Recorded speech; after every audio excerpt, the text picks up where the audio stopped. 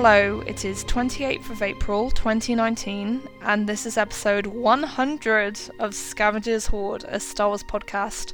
I'm Rachel. And I'm Kirsty. We're here to deliver a regular rundown of Star Wars news, analysis and commentary, with a focus on the sequel trilogy and the future of the saga. And how has your week been, Rachel, as we celebrate our 100th episode? In the absence of any real news, it's mostly been about marking the centenary of the podcast. It's extremely exciting. Yeah, no, it's really cool. Like, because, yeah, you don't really keep track of the number you're on, as you're going through it. And then it's like, my gosh, we really have done 100 episodes, haven't we? And it's a bit crazy, but in a really nice way. Yeah, it's kind of scary to think about how many hours of us droning on about Star Wars that is. Yeah, I do not want to think about that. But we still have a lot of fun with it, so we'll keep going. Yeah, exactly. I was actually talking to my dad earlier today, and I mentioned that I was doing the podcast, and he was, in all sincerity, like, but don't you run out of things to talk about? And I was like, no, Dad, like, I really don't. It's very difficult to explain to people who aren't in it, if that makes sense. Yeah, I think a lot of people don't realise that there's constantly new content coming out besides the movies. Yes, that's true. And even with just the movies, all the press and the promotion that starts this early that most people probably aren't paying attention to yet. Yes. It's really exciting for us and presumably to our listeners. So we're going to follow it and talk about it. But yeah, I've had a few friends who like Star Wars but have been wanting to be supporters, so they're like, I'll give it a listen. And they say that, they're like, oh yeah, I gave it a listen, that sounds good. But you can tell that they're not going to keep up with it because it's like, it's on another level of going deep into this stuff that they probably just don't care about that much. So yeah, exactly. Yeah. I try to avoid telling people I know in real life, I put that in air quotes, so you've got to imagine that, about the podcast. I might tell them I do a podcast, but I'll only give the name under duress because it's like, I'm sorry, but this probably isn't for you. It's just so nerdy and so intensely detailed in a way that only a tiny minority of people are going to appreciate. It's like, there's a guy I work with who has a Star Wars mug, and I was under the impression he was quite a big fan. But I showed him a picture I took at Celebration of like a Gamoran guard, like a really, really cool cosplay, and he looked at it and was like, what's that? Is that from Star Wars? It's like, to me, that's quite like a mainstream thing that most people would recognise, by sight, even if they don't know what it's called. But I was like, yeah, I guess not. Wow. And yeah, like, I'm just constantly being reminded of the fact that people have vastly different understandings of / relationships with Star Wars for me, which is 100% fine. It's just something I need to remember in my conversations to make sure I pitch them appropriately, basically. Exactly, yeah. I've got a friend who just started dating a guy who has a Star Wars tattoo. Uh-huh. And she's never seen a Star Wars movie before. So oh, wow. She was really worried about it. She was like, what if, I'm not into his interest enough for him to want to keep dating me? And I was like, trust me, he will love the opportunity to show you those movies for the first time. Oh, yeah, definitely. I know I would. So. Yeah. Like, on Reddit, I see so many posts along the lines of, oh, my boyfriend / girlfriend has never seen Star Wars before. Which order should I show them the films in? And it's like, dude, do that. There are so many threads on this. I can't even begin to tell you. I think you've just got to start with the one that you think they might enjoy most. Yes. If you want them to keep watching them, it's not so much about like understanding the timeline. It's just, do I like this? Yeah, I showed a friend the old Star Wars movies, so the original trilogy, not the prequels, before The Force Awakens came out. And she thought the original trilogy was fine. It was just okay. But she really, really loved The Force Awakens, and that really spoke to her and really appealed to her. So, yeah, I think for a lot of people, like, it is just going to be the modern films because they follow, like, the modern film language and they can be understood easily by modern audiences. Like, so I love the original trilogy and I still think they're great, fun and lively films, but I can't be objective about that because they've been part of my life since I was a tiny child. So I can't view them as a modern 21st century viewer come into them for the first time. So I expect if you are coming from that perspective, they might seem a little bit stodgy / dated, and the acting might seem a bit mannered and weird, and yeah. So it's just different perspectives all around. Mm-hmm. For sure. Okay, cool. Right, so let's move into the news. The first thing we want to talk about is that there is a new discovery from amongst the interviews that were given at Star Wars Celebration. And we can thank Slimo for uncovering this, because it was something we all wanted to see with our own eyes, because it was kind of alluded to with a tweet that came out during Celebration, but then this part of the interview was cut out of the GMA broadcast, so no one saw it, and people were like, what happened? What happened? Yeah, we were ranting about that last week. Yeah, exactly. And Slimo heard that rant, I believe, and it emboldened her to go and renew the search, for which we're very grateful. Because, yeah, she came up trumps with a very interesting interview with Daisy Ridley. And, yeah, I think it's quite cool. She talks in quite general terms. It's about the Kylo and Rey relationship. And she's not given anything away, but what she says sounds quite tantalising to me. Would you like to go through the interview, Kirsty? Sure, and before I start, I should say that I think last week I said that it was Clayton Sandel who interviewed her because he was the one tweeting about it, but it wasn't. It was actually Paula Faris at ABC. Cool. So she says, "So Daisy, you know, J.J. Abrams is back. Were you surprised by where he took your storyline with Kylo?" Yes and no. I was surprised because I had a meeting with JJ like before the script had sort of become what it was, even though it was still moving pieces when we were filming. So I heard that, and then I heard something different, and it was all sort of developing as we went. So I was surprised, but it felt, for me, very satisfying. Like in general, I think all the emotional stuff, like the whole film, it just felt really satisfying. Everything felt right. And JJ is so open to everything that if you have a thought about something, you have a conversation, and you try other stuff. And then Paula asks, where do things stand between the two of you, Rey and Kylo, in 9, The Rise of Skywalker? The Rise of Skywalker. That will be revealed, I guess. And Paula presses, it will be satisfying. And Daisy says, yeah, it's, you know, it's not like everything is hunky-dory. And so there's contention there, but it is explored in greater depth. And Paula's like, oh, it's explored in depth? And Daisy says, in greater depth. So she's trying her hardest to get more answers out of her by repeating what she's saying, but Daisy's good. She knows what she's doing. No, she's got the skill, I think, at this point. She's done the rodeo many times before. Yeah, no, I really like this interview. It's really cool. And yeah, like I love how often they're repeating the word satisfying. I've seen people suggest that must be some sort of like approved word for the marketing from Lucasfilm. Which I think is probably true. So I think everyone has been using it. But yeah, I certainly want the film to be satisfying. It kind of has an obligation to be satisfying, given that it's closing out this trilogy and the trilogy of trilogies. And yeah, in terms of what they're saying about exploring the relationship in depth and really digging into it, that's what makes me most excited. Because, like, obviously we all have biases and we all have preferences, but for me it's most important that the dynamic is, like, taken seriously and explored in an interesting and detailed way, and it sounds like that's going to be what they're doing, so that makes me happy. Yeah, and again, that's not something that we've been actively worried about, because it stands to reason that within the third act, that central relationship will continue to evolve. Yes. But just hearing her talk about it is kind of reassuring in that aspect, I guess. And acknowledging, yeah, it's not hunky-dory, like, because they're back to being complicated enemies, as Rian Johnson called them. Yes. But it's explored, so they start on that foot and then go forward. Yeah. And a lot can happen in an entire movie, so... Yeah. No, exactly. And yeah, I'm really, really intrigued to see, like, that first acknowledgement of each other from both of them.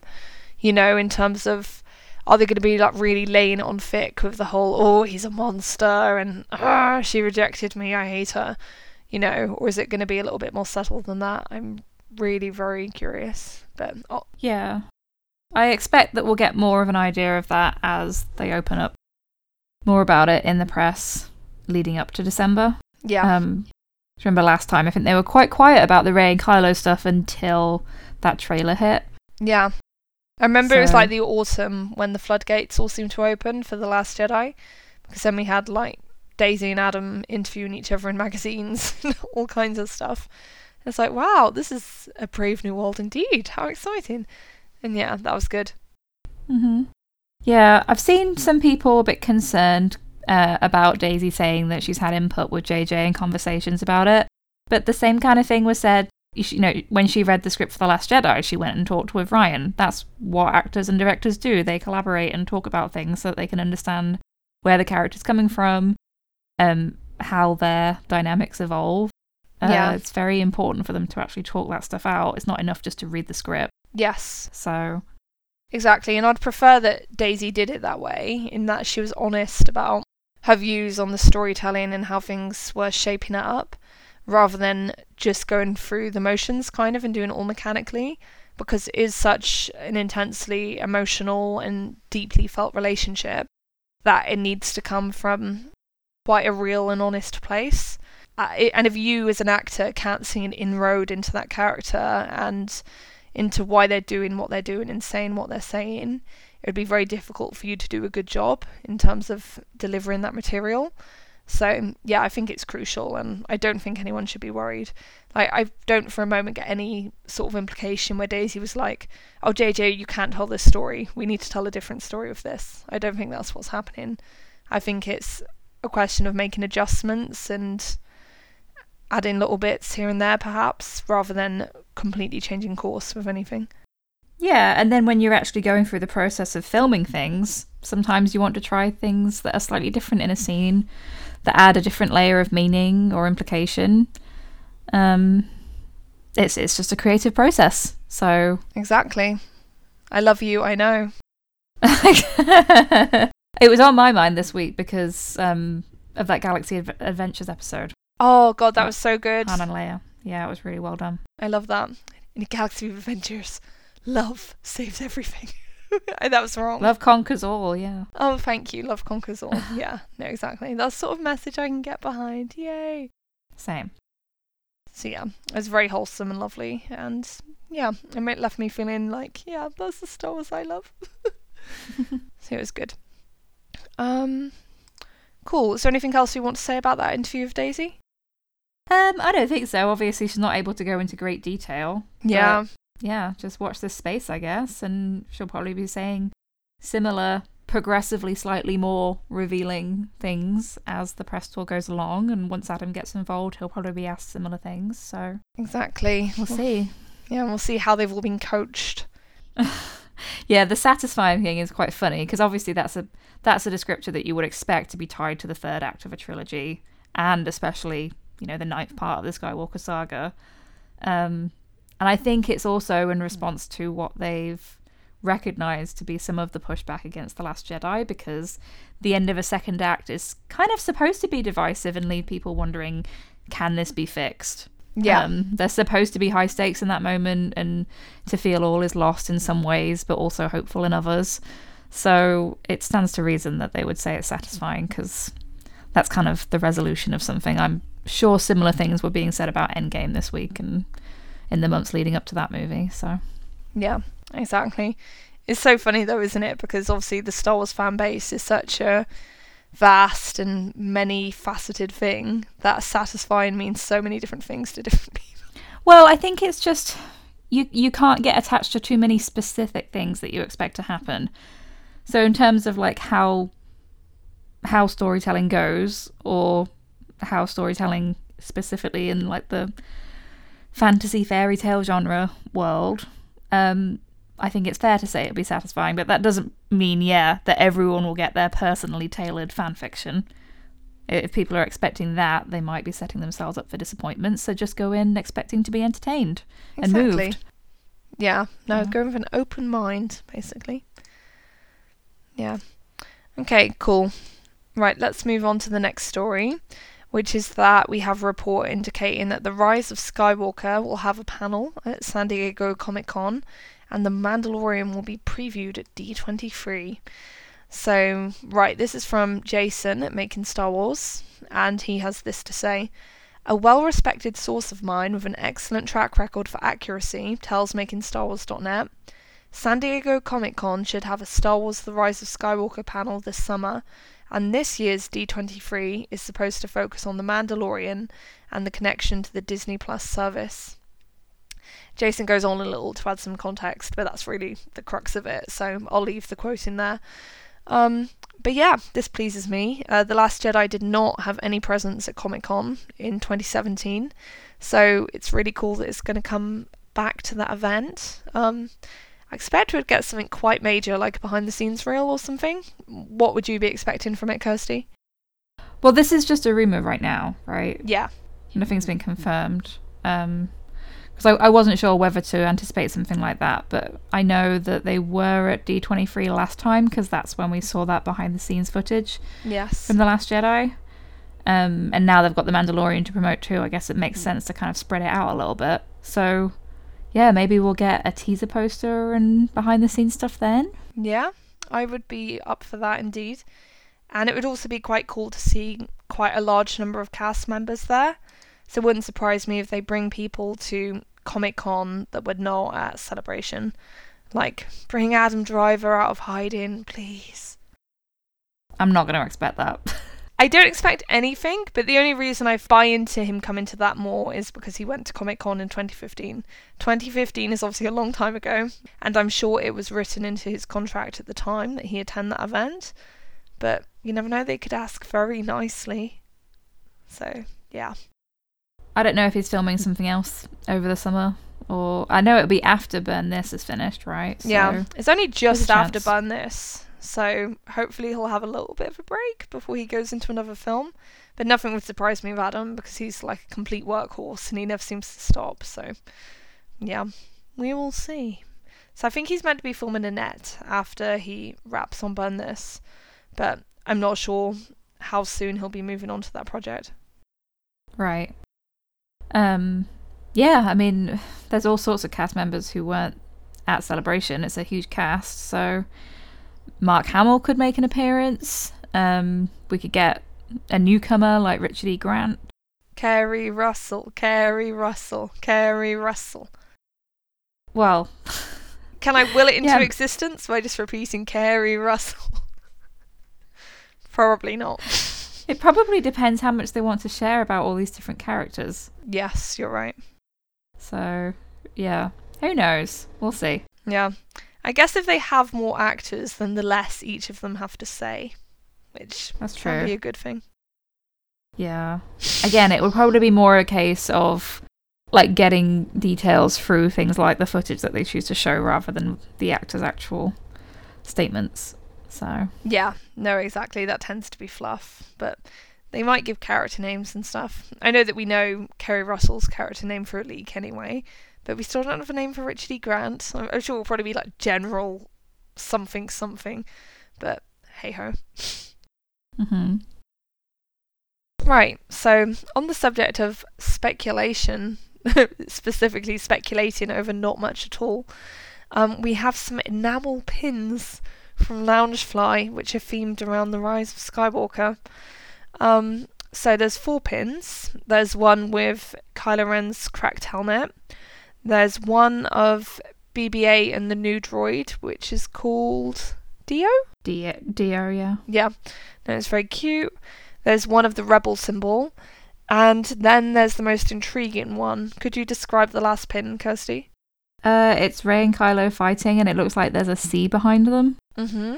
Some kind of water, ocean thing, and it's got kind of ornate filigree type adornment around them, framing them both. And Kylo's masked.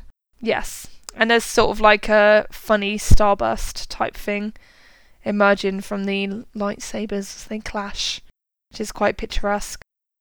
Yeah, so it's hard to know if this is based on an actual scene within the movie or if it's just something that depicts their general dynamic across the trilogy, because obviously we've seen them duel. So yeah, it's a very beautiful pin. Yeah, it remains to be seen, like you've pointed out, Kirsty, how much relation it has to anything that might happen in the film. But yeah, I like it very much. It's very pretty. And yeah, I didn't know Loungefly did pins actually. I think I associate them almost purely with those cute backpacks. So I was like, wow, they do pins too. But yeah, Mhm. I might need to branch out into the Loungefly pin business. So yeah, these are quite adorable. They are. Not as good as Courtney's pins though. Sorry. We could do a shout out to Squadron Goals. Yeah, they are really, really great pins. So yeah, they deserve a shout out. But yeah, they're cute, and it's nice to see new merchandise on the horizon because we're obviously slaves to Disney, our corporate masters. Yeah, I wonder if this was meant to go out this early because we haven't seen any other The Rise of Skywalker merch. Yeah, I think it was through like a third-party vendor or something. Oh, I see. So they probably weren't supposed to share it yet. Yeah, exactly. It doesn't seem like anyone's tried to take it down though. I think it's still up on the original website. So maybe they saw it got out and they're like, what does it tell people anyway? So True. Yeah, it's Yeah. not particularly spoilery. Unless you are dreadfully shocked with the idea of Rey and Kylo fighting again. say no. Or you somehow missed Dio. Or the fact that Kylo's mask is back. But now you know, so... Yeah. Or the fact that Kylo's mask has been repaired with red adhesive. Shocking. Dun, dun, dun. Okay, so to move on from the news, because it's our 100th episode, we wanted to do something a little bit special and different, and we thought the most fitting thing we could probably do is to run through the entire Star Wars saga so far. So we're talking Star Wars episodes 1 through 8, because obviously we don't have episode 9 yet. And yeah, just talk about our favourite moments / highlights from each of those movies. You know, as like a way of giving an overarching bird's eye view of our experience with the saga. And as part of this, we invited listeners to submit their thoughts and their favourite moments. So yeah, we'll try to weave those in as well. So yeah, it should be fun. And yeah, I certainly had lots of fun picking the moments. Like, did you enjoy that, Kirsty? Like revisiting scenes and stuff? I did, but it was also really hard to choose. Yeah. Because if you just have to choose one per movie. I think I've got one in there from Solo as well, but nothing from Rogue One. And we had a listener submit one from Solo as well. Nice. But most of the discussion will be to the Skywalker saga. Sure. But even then, it's like, oh my god, if I pick this moment, I can't pick this one. And then you're wondering if you should like avoid the obvious iconic moments that people have talked about for 40 years. But some of them you've just got to bring up because they are Star Wars for us. So Yeah, exactly. You've got to like be a bit. You've got to give yourself a bit of like reprieve from that pressure. I think so. It's like, yeah, it's iconic for a reason. exactly. Yeah. Were there particular films where you found it harder to choose a specific scene? Probably the more recent ones. Yeah, same. They're fresher in my mind. And it's really hard to isolate one moment because obviously a story, it all builds on each other. So if you're thinking about, for example, like the various Force Bond sequences in The Last Jedi, it's like, how do you just pick one because they all flow together and tell the story of that evolving dynamic? Yes. But we'll do our best. And like you said, we have lots of contributions from listeners, so thank you for sending those in. Because I agree with all of them. I'm like, oh yeah, we do want to talk about that too, so thank you for bringing it up. Yeah. Because for the sake of brevity, we're trying to pick just one each per movie, but I don't know. There's so many good Star Wars moments. Oh, we're fans for a reason.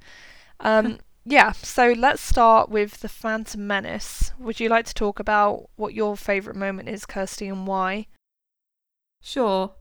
This was a really hard one to pick because there are lots of great moments in The Phantom Menace, and there are so many different characters that have these different types of interactions with each other. I was really tempted to go with the duel at the end, Duel of the Fates.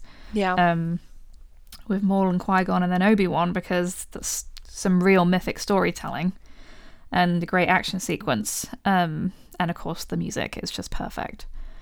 But I didn't. In the end, I went for the dinner scene when Shmi lets Anakin pod race, just because there's so much going on in that scene. Yeah. I don't know if this is a popular scene for other people, because I'm not as involved with prequel fandom, so I don't know what like the general perception of various scenes is and which ones are fan favorites. But I was watching this again last night, and I was like, oh, this is really lovely. Yeah.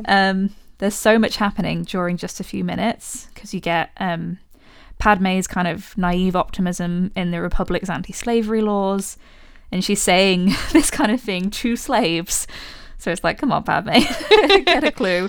Maybe be a bit more tactful with Shmi.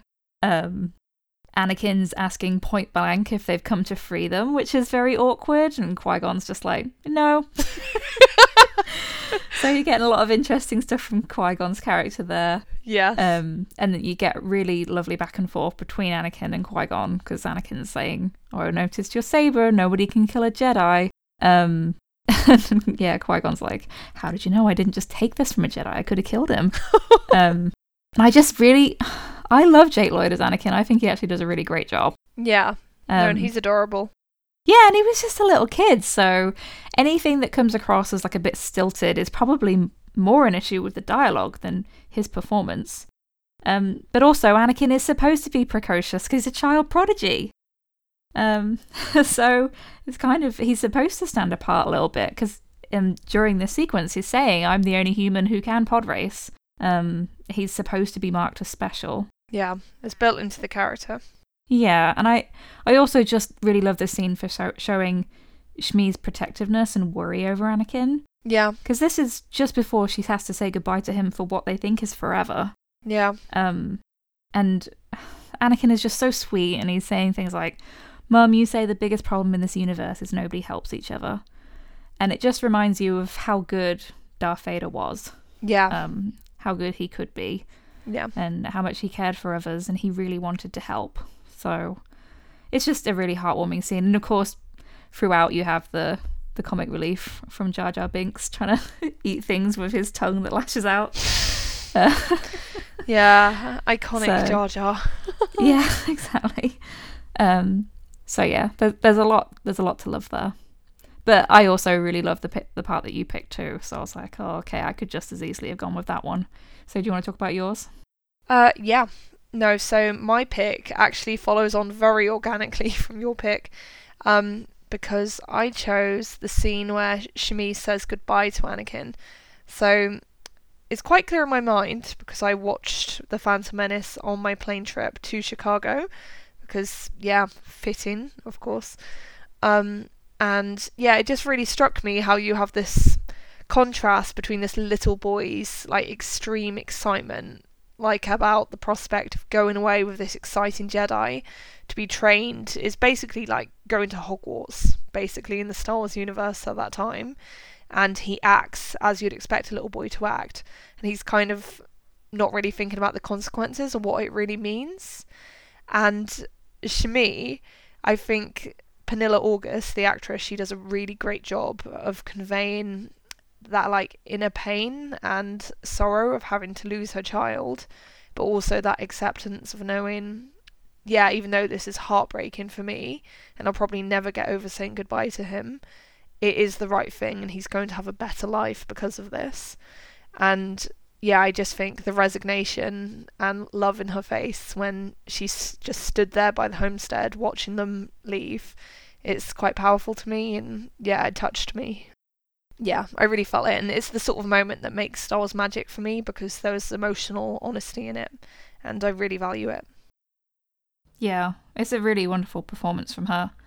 And yeah, like you say, you can feel that devastation, but also wanting to do what she thinks is going to be right for her son. So yeah, that was really beautiful. It just makes me so angry that they couldn't free her as well. Yeah, like, it's really brutal, because they obviously do make a point of showing that Qui-Gon tried to free Shmi, but it's like, you could have probably tried harder. It's like, yeah.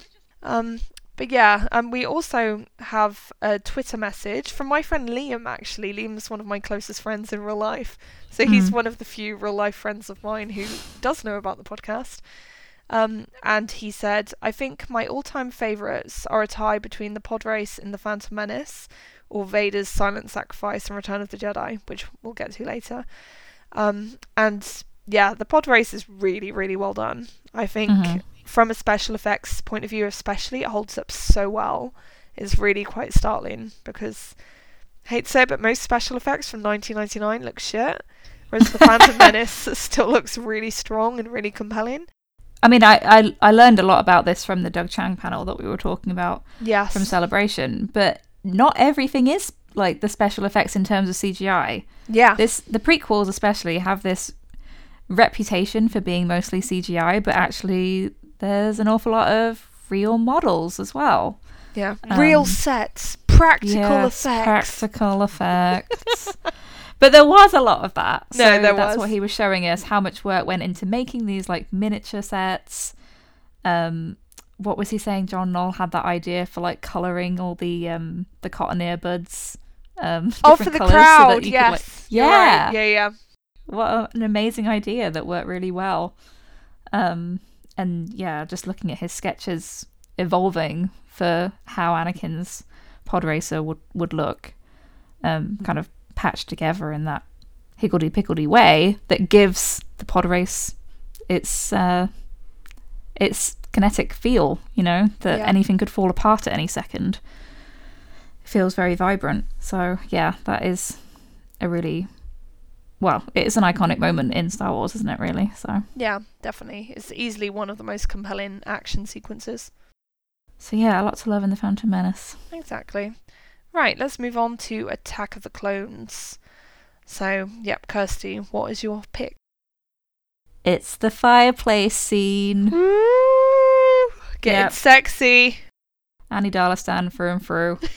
I remember seeing this in the cinema with my friends. I guess we must have been about 12, 13. Mm-hmm. So we're just at that age where we're, like, oh, romance. And I just love it so much because, firstly, the lighting and the way they're dressed and everything, it's obviously supposed to be like this very intimate, romantic moment. Yes. That they're both, well, say Padme is trying to like battle against in terms of like saying, no, we can't do this. But Anakin's very much like, yes, let's do this. And his big monologue, I actually wrote it out on Twitter the other day. Shall I read it out? Yes, please do. You've got to act it, Kirsty. It's so good. I love it. It's just very relatable if you think back to what it was like being a teenager. Yeah. Being inexperienced with these kinds of romantic scenarios and being completely besotted, because he obviously is. It's just taken over his life. He can't think of anything else. What were you going to say? Sorry. Yeah. It reminds me of the fan fiction that I wrote when I was a teenager in terms of like the melodramatic nature of the romantic dialogue, shall we say. And yeah, just lots of talking about feelings. And it's very overdramatic, and I think that's intentional from George. I think he was trying to convey this sense of like a romantic period drama from these people who were just they'd just gone through adolescence, but were still very inexperienced in terms of romantic relationships, didn't know how to handle and grapple these feelings or express them in a way. So, Anakin says, from the moment I met you all those years ago, not a day has gone by when I haven't thought of you. And now that I'm with you again, I'm in agony. The closer I get to you, the worse it gets. The thought of not being with you, I can't breathe. I'm haunted by the kiss that you should never have given me. My heart is beating, hoping that kiss will not become a scar. You are in my very soul, tormenting me. What can I do? I will do anything you ask. If you are suffering as much as I am, please tell me. I really love Aiden's delivery of these lines, actually. Yeah. I know that the fandom, probably less so these days, but back then were definitely divided on Aiden's performance as Anakin. And it must have actually been quite shocking for a lot of people to see this as Darth Vader. Yeah. Because obviously at this point you're supposed to be thinking, how the hell does this guy get to become Darth Vader, who we see as this, for much of the original trilogy, so emotionless, so dark, so lost, so not human. And this is a very human young man who is just completely in love and doesn't know how to handle it. Yeah. My favourite part, actually, is when Padme starts to push back and she's like, no, and lists the reasons why they shouldn't be doing this. It'll ruin their lives, and she's not prepared to let Anakin kind of sacrifice his future career as a Jedi. He says, you are asking me to be rational. That is something I know I cannot do. That is the perfect Anakin or Skywalker men in general line. Yeah. No, it's great, isn't it? It's the sort of line that Kylo would say if he were being honest, but he would never be honest. Be rational? Yeah, that's not going to happen. Yeah. No, like, it's quite wonderful because Yeah, it is kind of how I imagine like a teenage boy who has literally had like zero experience of romance and probably very minimal experience of females in general who are not Jedi. Um, like how he would talk in those circumstances.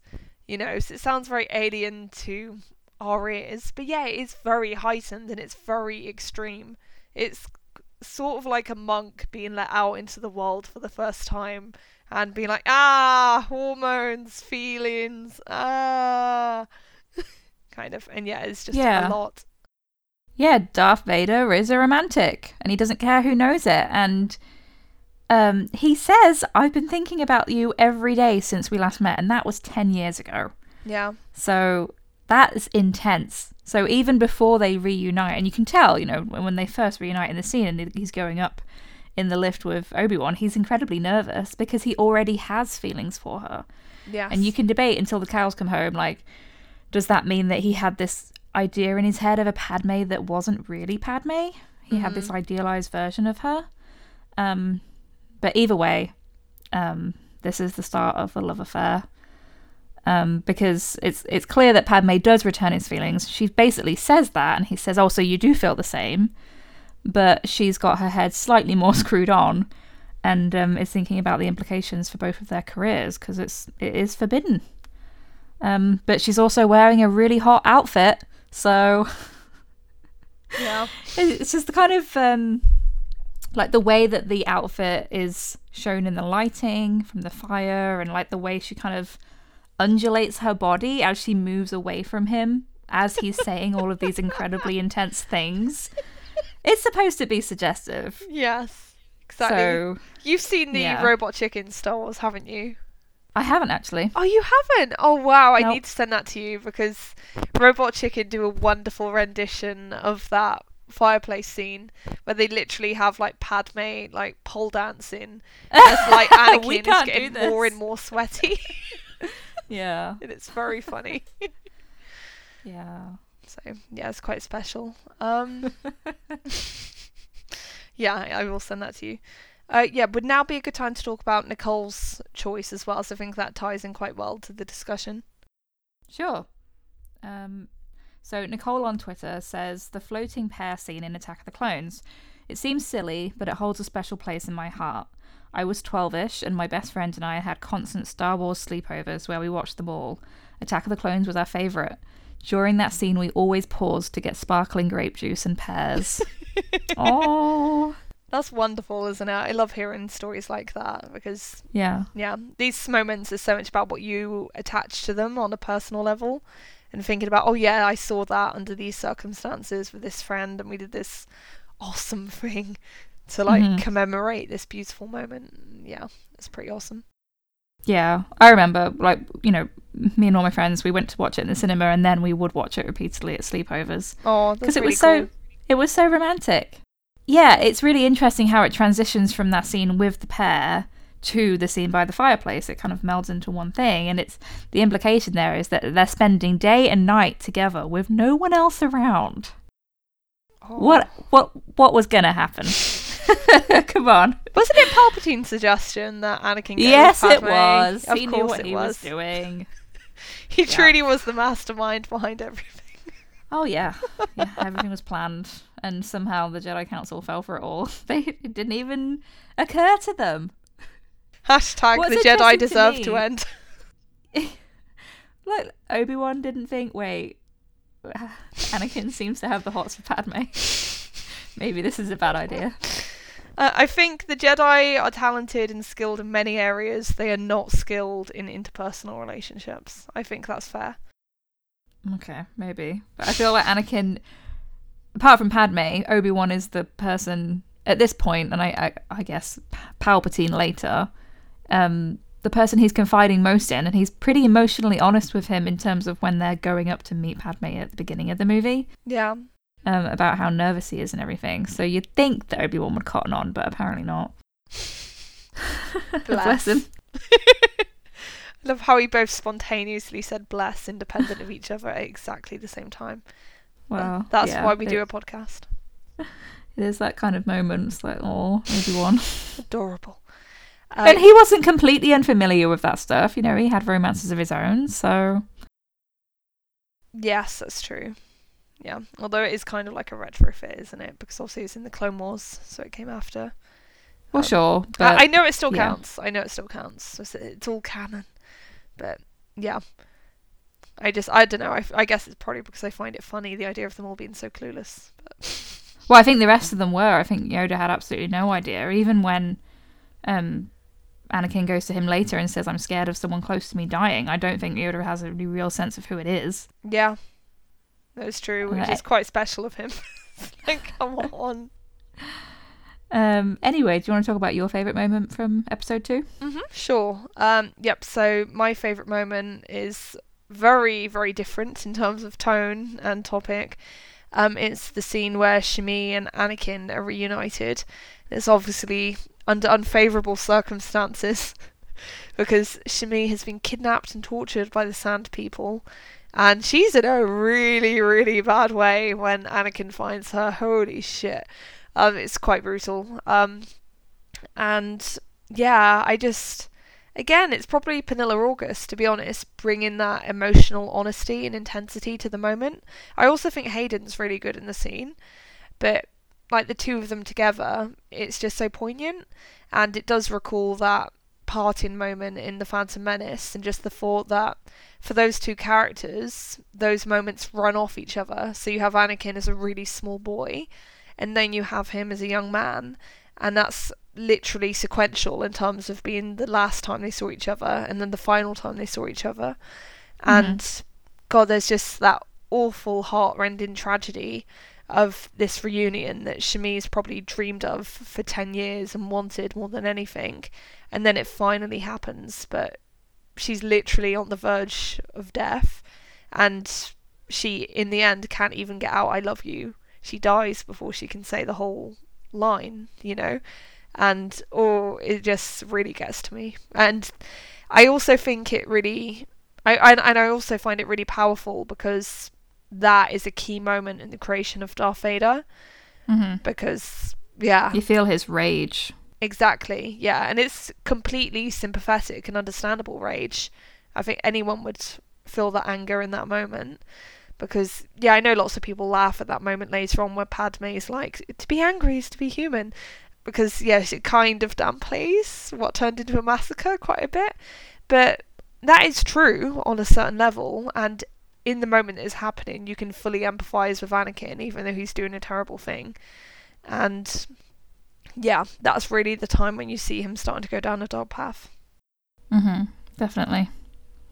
And that's what's powerful about it. You can follow his emotions and see why someone in his position would behave that way, as abhorrent as it is. Yeah, exactly.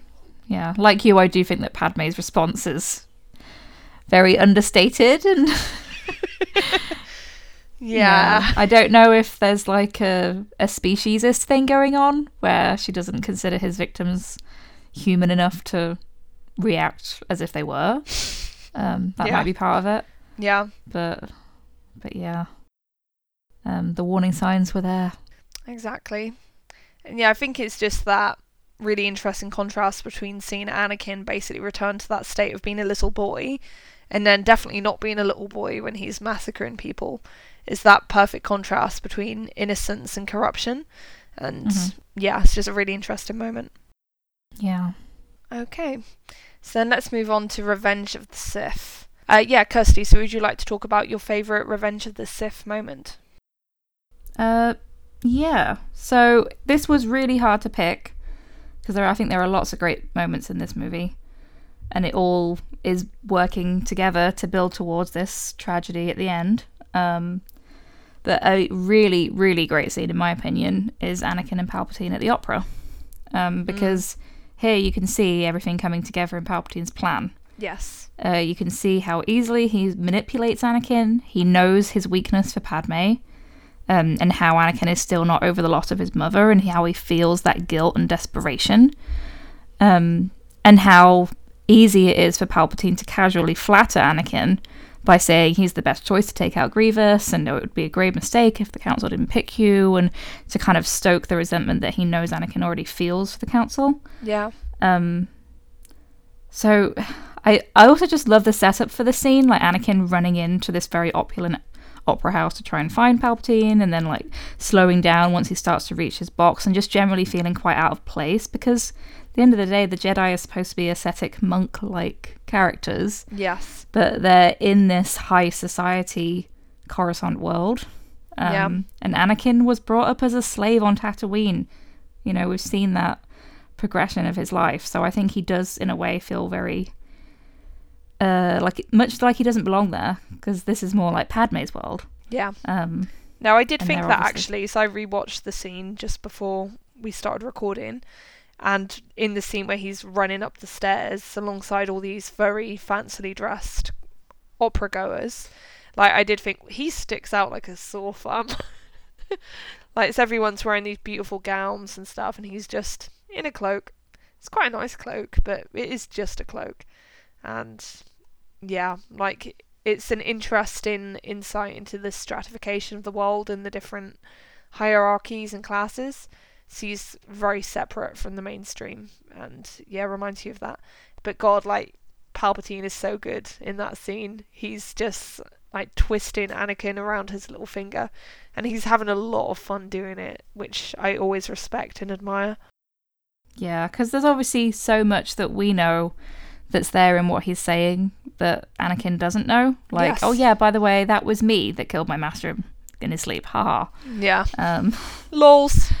It's so evil. And yeah, Anakin is in that place where he's so desperate to save Padme that he'll listen to anything. And the fact that he hears that this is, you know, the work of a Sith, and is still like, how do I learn how to do this? It's like, oh, really? Yeah. He's in that place where he can't go through that kind of loss again. Yeah. Because losing his mother almost broke him, and losing Padme does. So yeah, exactly. It's like the repercussions of those individual moments, and specifically how Palpatine zones in on them and exploits them. He's very, very clever. Watching the scene again reminded me of how excited I am for him to be back. It's like, yeah, I like this. You take control, Palpatine. You deserve it. You in your forward planning. He is a planner. Yeah. No, he's very, very organised. No one could say otherwise, I think.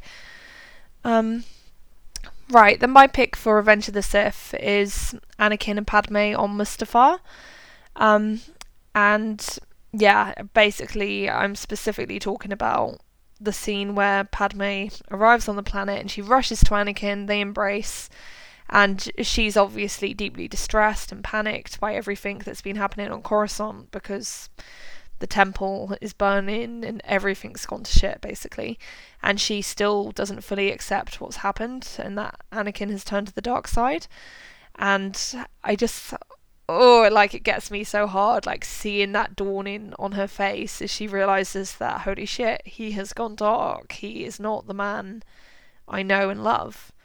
And, it's just so tragic, and it really gets to me. Actually, I was reading the great J.W. Rinsler book, The Making of Revenge of the Sith, and I found a nice quote from George Lucas that's specifically about this scene, and I just wanted to bring it in. So, Lucas... The thing that breaks Padme's heart in the end is the fact that Anakin says to her, "Come and join me, I have all the power now.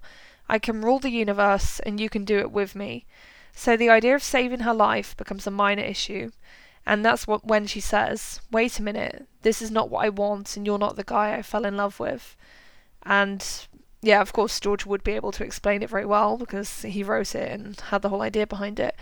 But yeah, I think it just captures it really nicely, and...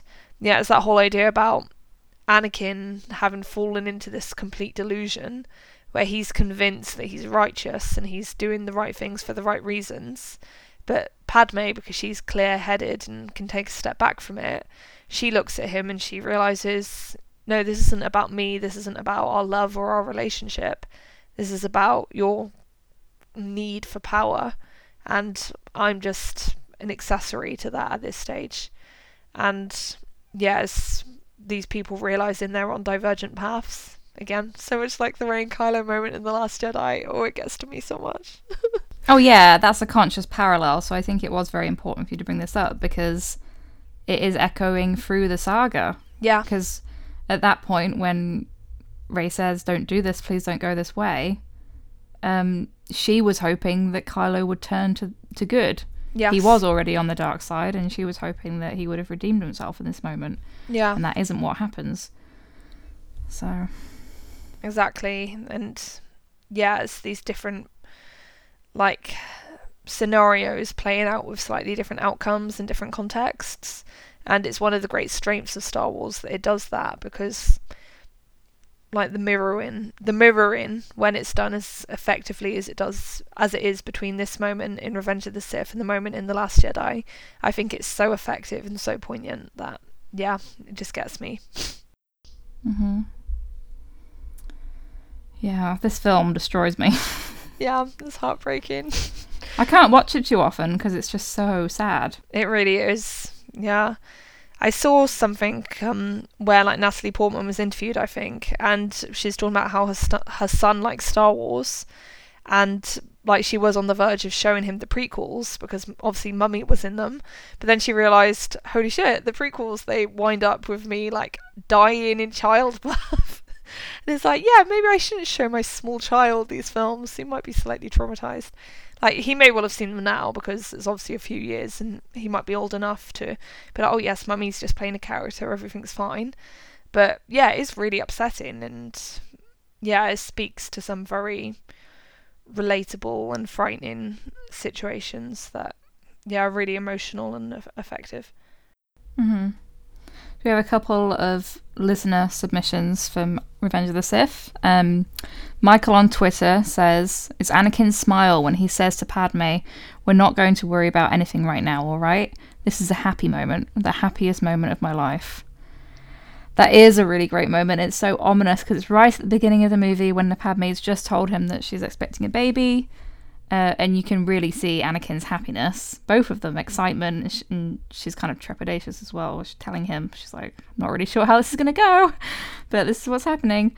And it's just the start of everything kind of falling apart for them, but in this moment they are really happy together. Yeah. No, and again, it's that poignancy of knowing it's a tragedy, so that happiness, it's going to be soured as it goes on. Zombie Duckling on Twitter says, "The first moment that came to my mind is the scene in Revenge of the Sith before Anakin rushes to help Palpatine after Windu told him to stay in the Jedi Temple. The haunting music, great acting and tragedy of it all, seeing Anakin and Padme connect from the distance. Beautiful and sad." That is a really wonderful moment. It's Padme's Ruminations on the soundtrack, which is a beautiful piece of music that really encompasses the scope of what both characters are feeling. See Padme's worry and Anakin's, actively trying to decide what to do, and then of course he makes the wrong decision. Yeah. And that's just kind of the turning point for them both. Exactly. And it's really gorgeous visual storytelling as well. Like, it's purely done through the images of both of them, and you know what's going through their heads. And yeah, it's really effective. Right, so then, with that said, we finally make inroads into the original trilogy. Oh my god, this has taken so long. I'm enjoying it. It's definitely worth doing at length. But yeah, there's just a lot of ground to cover. So, yep, Kirsty, I pass the baton to you for this. Well, I had to go with Binary Sunset because of course, but then I also feel like what hasn't been said about this moment. Yeah. Because it's iconic for a reason. I wanted to talk about the transition between Luke's scene with Owen and Beru to the Binary Sunset, because that's what makes it incredibly relatable for me. Yeah. When you're watching that as a young person, itching to leave home and find your own sense of identity. Yeah. That's what's coming across. You have Beru and Owen, who obviously care for Luke so much, have very different kind of parenting styles, but complement each other. But he's understandably fed up and just wants to get out and dreams of something bigger. Yes. And I also really love Beru comparing Luke with his father. Because, of course, at this moment when George Lucas was writing this and they were filming it, they had no idea that Darth Vader was going to end up being his father. Yeah. At this point, they really were going with Luke's father being a Jedi who died. Yeah. But I love it again for similar reasons in terms of like being recontextualized over the years. It's echoed in The Force Awakens with Han and Leia's conversation about Ben. Too much like his father. Too much Vader in him. I think that's very much conscious.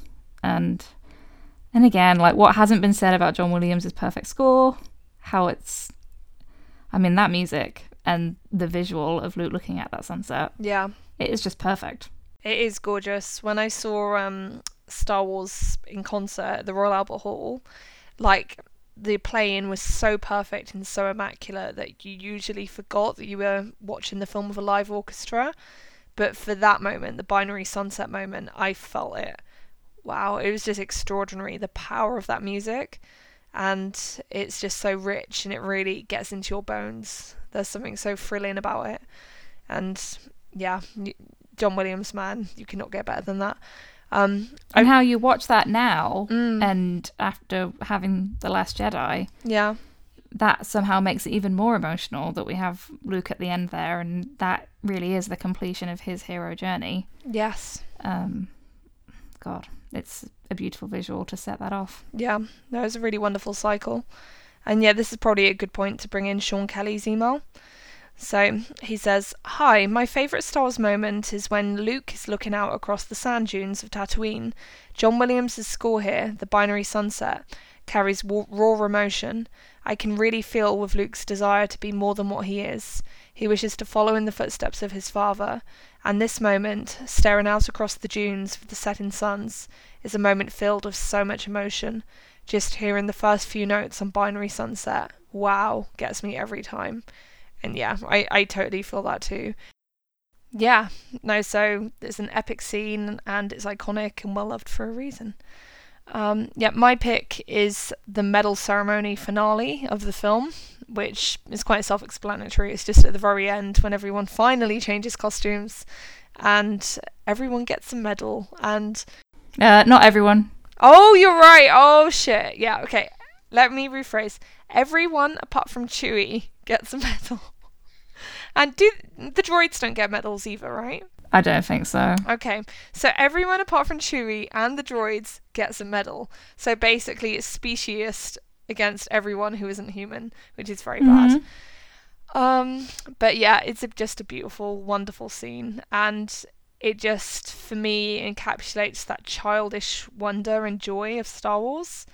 And yeah, I just love the looks of pure happiness and laughter on everyone's faces, and it just gives me the warm fuzzies every time. So yeah, it captures the general atmosphere of Star Wars to me, because that original Star Wars is just so much fun and so full of life and laughter, and yeah, that final scene captures it. Yeah, it's a very good ending, really, isn't it? Because at the time they didn't know if they were going to get to tell more of the story. Yes. So you can say, in a way, like Empire comes along and bulldozes all of that, but then the balance is restored at the end of Return of the Jedi. So, yeah, it's very realistic in a way that they're like celebrating this moment while also knowing that the wider conflict is still there. There's still more work to do. Yes. But it doesn't mean that you can't celebrate what has been accomplished, because it is a huge deal. Yeah, exactly. Yeah. It's lovely. Yeah, and I think my inner little girl just loves seeing Leia look like so much of a regal princess, because yeah, she looks great. Yeah, she looks fabulous. I love it. Lainey on Twitter had another suggestion. She said Han and Luke in their stormtrooper outfits, which is really great. Yes. Star Wars is so funny, and I particularly love when Han is talking to the Imperial over the comm. Yes. Boring conversation anyway. And he blasts it. Yeah. Yeah. Yeah, it's wonderful. funny how Hannah's got this like reputation as a smoothie when he's absolutely not at all. Yeah, he's a big goofball, really, isn't he? Yeah, it's a really great moment. And of course, that's when Luke and Leia meet for the first time. Yeah. Get their sparring off to a good start, which is wonderful. Yeah. Okay, cool. So let's move on to The Empire Strikes Back. So Yeah, let's do this chronologically again. So, Kirsty, let's start with you. It was really hard again. I feel like I'm saying that every time to pick a moment from Empire, because I was tempted for a long time to go with "No, I Am Your Father." Yeah, iconic again. Because that maybe that is the best moment, but I feel like there's not much more to say about it. Like, it's amazing. Everyone knows why. It still gives me chills. I think Mark Hamill's performance is fantastic in that moment. Yeah. But I've ended up going with Han being frozen in carbonite. Yeah. Because it's kind of like how I was saying earlier, at the end of The Last Jedi, you have this real uncertain feeling, are things going to be okay? And that's done really well here. Everything seems so hopeless. Yeah. You even get Han not wanting to tell Leia that he loves her too, because they might never see each other again. Yeah. So he says, I know. There's that contrast between their raw, desperate humanity, and of course Chewie and Lando, and then the masked Vader and Boba Fett. Yeah. Which I think is really powerful. The lighting in that scene is so dramatic. Vader is so menacing. Yeah. James L. Jones gives a great delivery of those lines. Like, his voice is just incredible. Yeah. And I also love the musical transition between Han Solo and the Princess, and then into the Imperial March. Yeah. No. So there's a lot to love there. Definitely. I think it's one of the most aesthetically striking scenes in the whole of Star Wars. It's like I can just summon it to my mind right now, like that really powerful blue and orange, which I know has almost become a cliche at this point because it's a very overused colour scheme in cinema now. But at the time, I can only imagine it felt really striking and original, and I think it still holds real power and beauty. And just the melodrama of that moment of being separated from the person you've just admitted your feelings for, and all the emotion that's infused in that moment is really wonderful. Because, yeah, I think it just perfectly tees up everything that comes later. So, obviously, when Leia is escaping the Empire, and when she's trying desperately to chase after the ship as it's flying off with Han, but it's obviously too late, and that look on her face, that works so well because of that scene. I love you, I know, because you know the depth of her love for him, and just all the feels. Mm-hmm.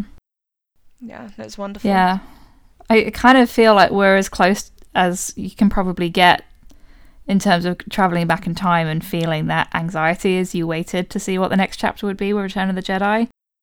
Whether you would see that Han was okay and managed to make it out alive, whether Han and Leia would still be a couple, because I know some people were still rooting for that point to be, for Luke and Leia to be the couple. Yeah, exactly. So, yeah, it's kind of like we've got a little slice of that going on in the fandom right now. Yeah, no, 100%. We're living it in real time.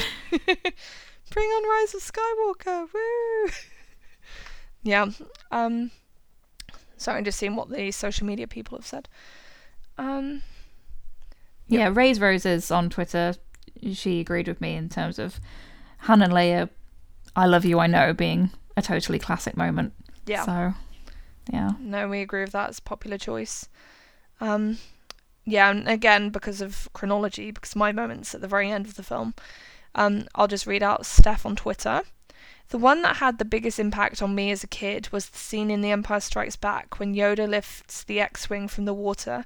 It captures the beauty and mysticism of the saga so efficiently, from the music to the visuals to the sparse dialogue. I don't believe it. That is why you fail. Gives me chills every time, because faith is not only the core of the Jedi way, it's also at the heart of Luke's arc, from A New Hope all the way to the end of The Last Jedi. From faith in the Force, to faith in his father, to faith in himself. That's the moment when both he and the audience, through him, realise how powerful it can be. And yeah, I think that's beautifully expressed, and it really gets to the heart of that scene and what's going on thematically with Yoda and the lessons he's trying to teach Luke. Yeah, that's a really great moment. And I agree. Again, I feel like I'm saying this every time, but it's the music that makes it. Yeah. No, it's so true. There's lots of great elements going on, but I think the music is just of such a quality that it's always that gives it that final boost into transcendence. And yeah, it's not a sort of shameful thing to say at all. Yeah, and my moment from The Empire Strikes Back is probably a bit of a weird one, and like maybe I'm being a bit of an edgelord, so I can't see many people saying this. But yeah, it's when Leia and Lando return to Bespin to rescue Luke. So I think for me, watching this as a child, I have memories of Luke like hanging from that antenna at the bottom of Cloud City, and he's obviously so battered and wounded, and I remember finding that really freaky and disturbing because he seemed so disfigured and unrecognisable from the hero I knew, and he'd obviously been through so much as well, the reveal of his father, that it almost made me feel like anxious to watch it. I don't know, it was quite a powerful reaction when I was a child.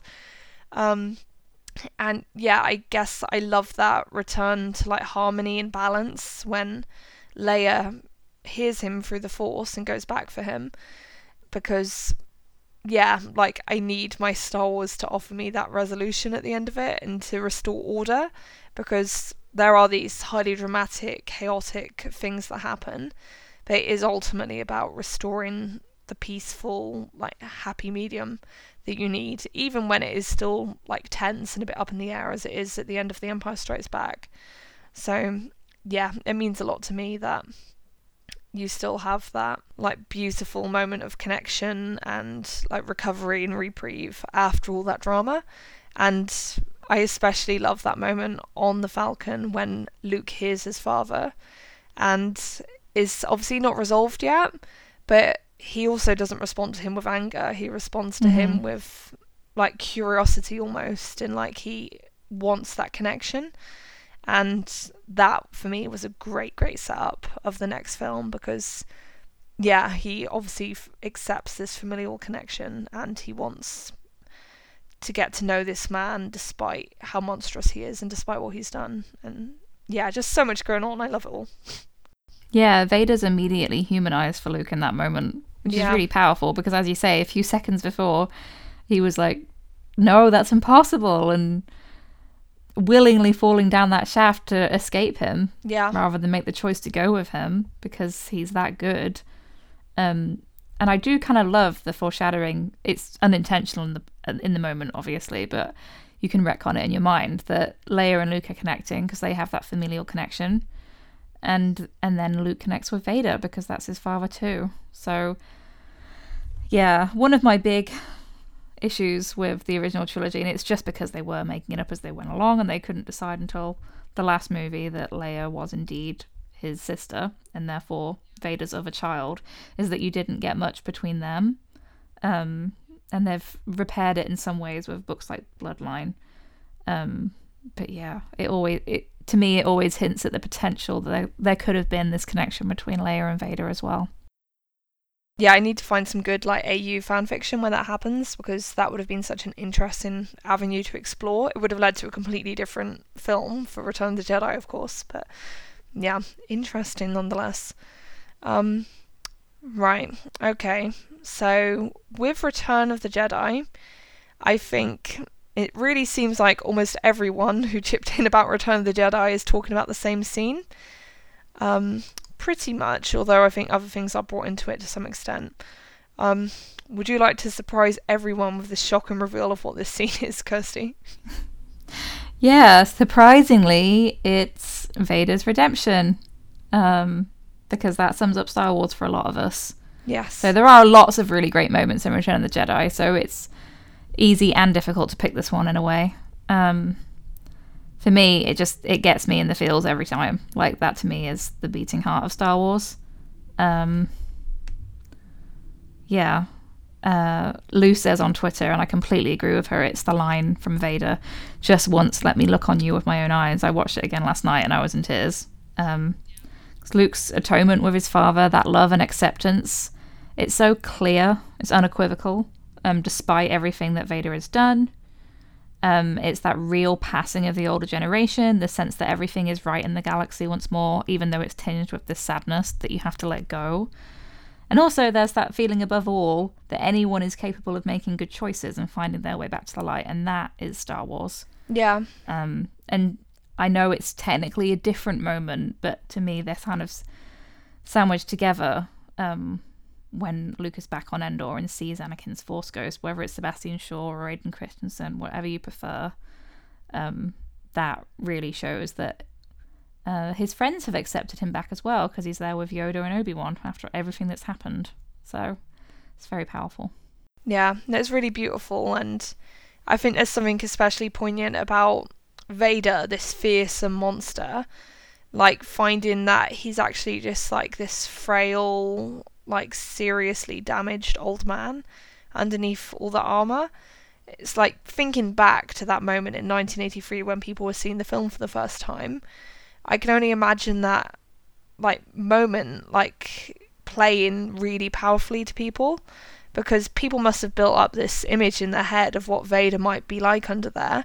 And I think there was the general understanding that he was deformed or scarred in some way, which he was, but really he does just seem like this like old man, this loving father. And I think it's a really beautiful moment of demystification and humanization, which, yeah, like you said, Kirsty, it just makes me tear up whenever I watch it. It never loses its power for me, and it's just wonderful. Mm-hmm. I'm going to read out what Trixie on Twitter said, even though she's talking about the same moment, but she does it really well. She says, oh, actually, this is a little bit different. She starts off talking about the two scenes that stand out the most for me, both from Return of the Jedi. The scene where Luke and Leia have that quiet conversation on the bridge because it's so personal and so revealing of their characters. And the scene at the end where Luke is being zapped and calls out for his father and saved.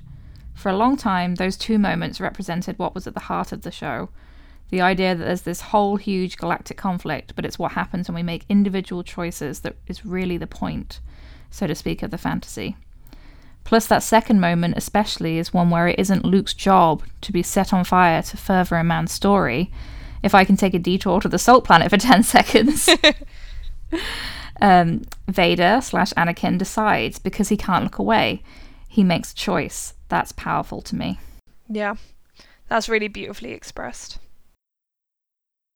Yeah, I think that's always an interesting way to look at it, because there are some double standards going on when people talk about Luke's strength as a character, how much agency he has. He does, yeah. But sometimes you have female characters, like Rey, for example, who has her own agency and can believe in the goodness of people, but it's received slightly differently from some fans because they believe that she's being manipulated or tricked or isn't really given that sense of freedom that male characters are. And it's not always true. You know, sometimes female characters are being fridged, that those are issues for a reason, but it doesn't mean that you have to take that every time a female character takes a chance on a man who is making what we would consider poor choices. Yeah. Sometimes that's just the story, and it can be done really well. Yeah. I think there's sometimes an assumption of women needing protection, and it's like a paternalistic type thing, isn't it? It's like, oh, she needs someone to look out for her and guide her in a way that would never even cross people's minds for a male hero like Luke. And yeah, it really does stand out when you see like scenes like that and how people respond to them so differently. But yeah, in the context of this scene, I also wanted to bring in another quote from George Lucas, which is again from The Making of Revenge of the Sith, by Rinsler. So this is the Lucas quote. It really has to do with learning. Children teach you compassion. They teach you to love unconditionally. Anakin can't be redeemed for all the pain and suffering he's caused. He doesn't right the wrongs, but he stops the horror. The end of the saga is simply Anakin saying, I care about this person, regardless of what it means to me. I will throw away everything that I have, everything that I have grown to love, primarily the Emperor, and throw away my life to save this person. And I'm doing this because he has faith in me, loves me despite all the horrible things I've done. I broke his mother's heart, but he still cares about me, and I can't let that die. Oh my god, that's making me emotional just reading it. It's like, yeah. It brings up a really good point, because we don't expect the entire galaxy to forgive Vader for all he's done. That's really not the story, it's not the point. It's about Luke and Vader as that personal relationship, because it's Luke's hero's journey that we're following, and him integrating the shadow and accepting and loving Vader for what he is. Yeah. That's what matters. Yeah, and it drives home what Star Wars is ultimately about, which is these small human relationships. Like, the wider conflict in Star Wars is ultimately not that important. Like, obviously, it's played up in the film as, like, being a big set piece and, like, oh, we need to destroy the space station, whatever. Like, it's played up in the film itself as being important. But that's ultimately not what you take away from the film. You don't leave Return of the Jedi thinking, oh, wow, the rebellion won, that was so epic. You leave thinking, wow, Luke saved his father. That's really moving, and that really speaks to me on an emotional level. And yeah, that's why I love Star Wars, basically. Mm-hmm. So yeah, it's Same. great. Right, okay, now we take another leap through time as we move on to the sequel trilogy. So, for The Force Awakens, what is your pick, Kirsty? It's the interrogation scene. Mm-hmm. But it was hard to pick this because it's not the beginning of Rey and Kylo's relationship. You have that interaction between them as they meet in the forest. Yes. Which is also a favourite for me because it's so loaded with this archetypal fairy tale imagery. Yes. Which we've talked about ad nauseum. But yeah, that really kind of sets up the subtext of what this is kind of going to be. But the interrogation scene is where we actually watch them both metaphorically unmask for each other. Yeah. Rey peeling back those layers of Kylo. Yeah. And then, yeah, there's energy there. There's a power subversion. And his shock at meeting his match, her shock at realizing what she can do, it is the awakening. Yeah. And you're suddenly... it's suddenly like, oh, wow, okay, these characters know more about each other than anyone else in this entire trilogy at this point, and they've only just met. So all of a sudden there's this incredible intimacy. They know each other's deepest, darkest fears. They've seen each other's thoughts. They're supposed to be enemies, but how can they be at this point when they know each other on this level in a way that the average person can't? So, of course, going through the rest of the movie and a good chunk into The Last Jedi, and of course by the end of The Last Jedi, yes, they're enemies, but this is where the conflict comes from because they know each other too, and she knows his conflict and he knows her desires and fears and what she hasn't shared with anyone else. So there's this definite feeling after you've watched this scene for the first time that this is going to be the key dynamic of the trilogy and how much potential there is for the evolution in their relationship. Definitely not a friendship. We're space buddies. Yeah. No.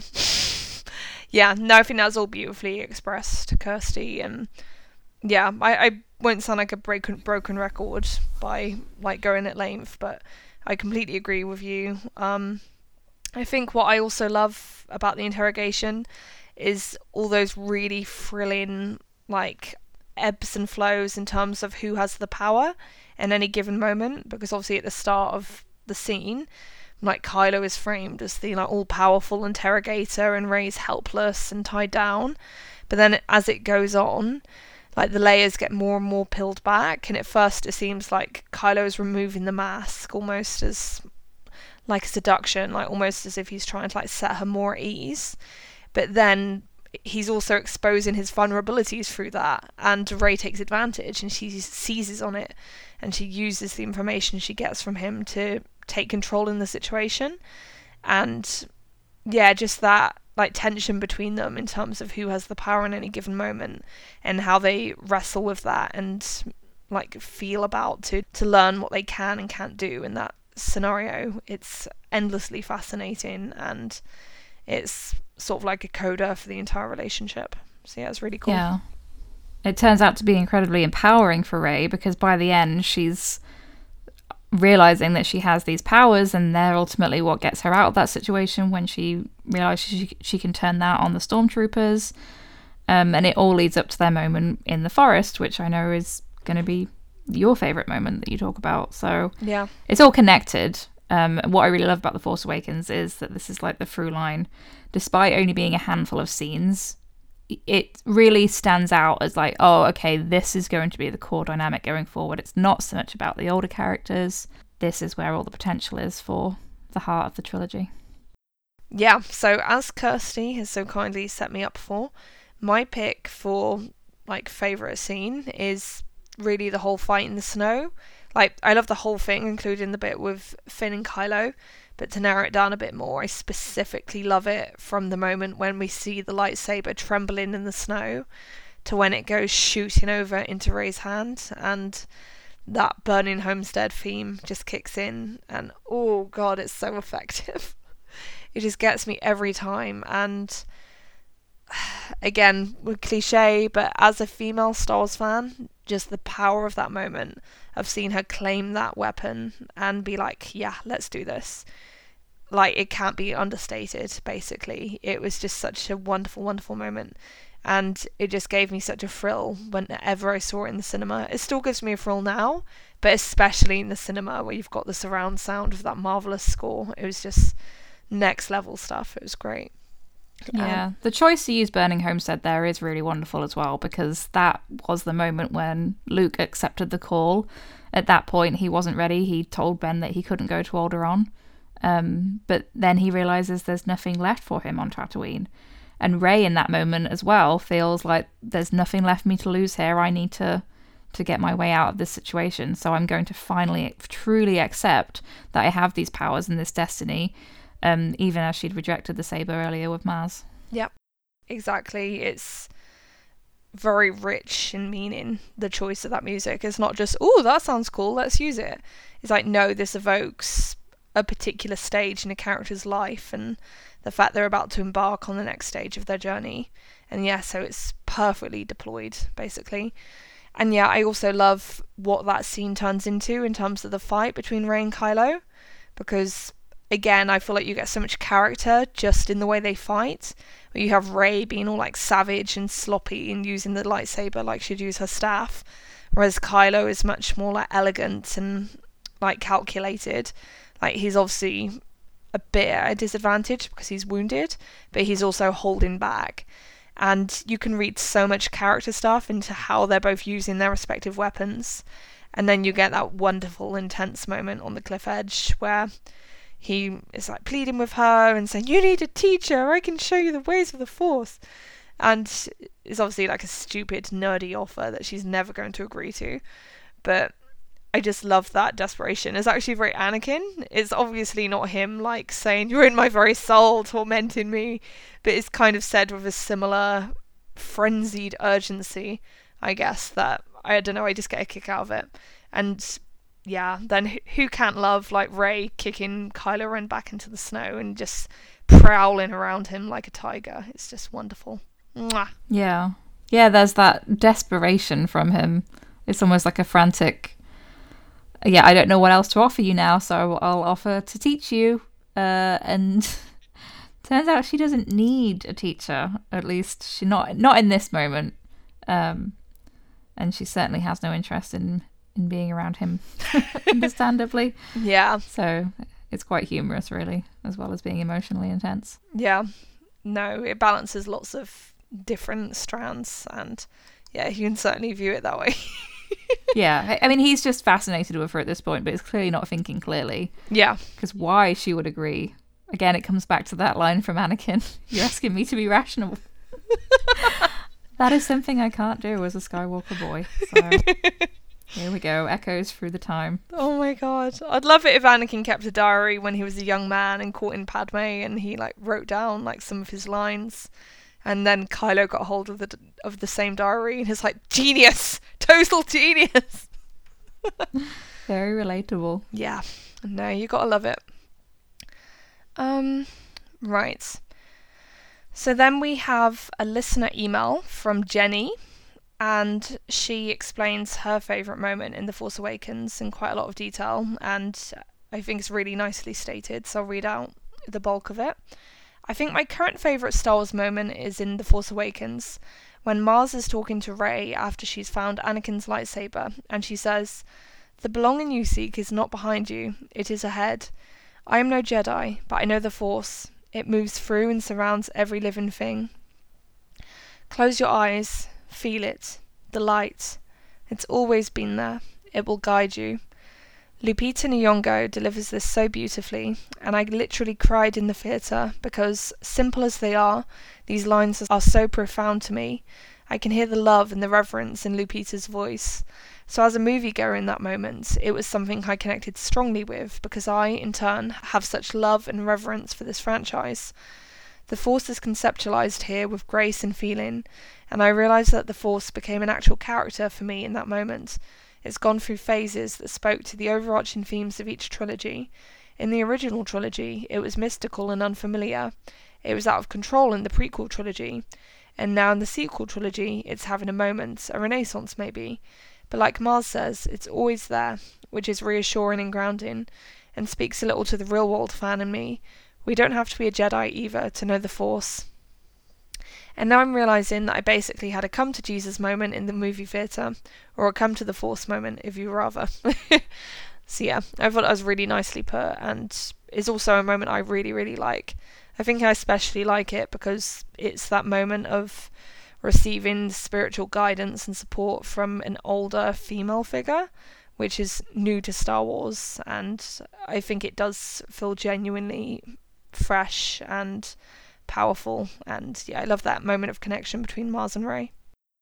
Yeah, it's something that's quite simple, just having these two female characters interact, but it's simple and yet we don't get it very often.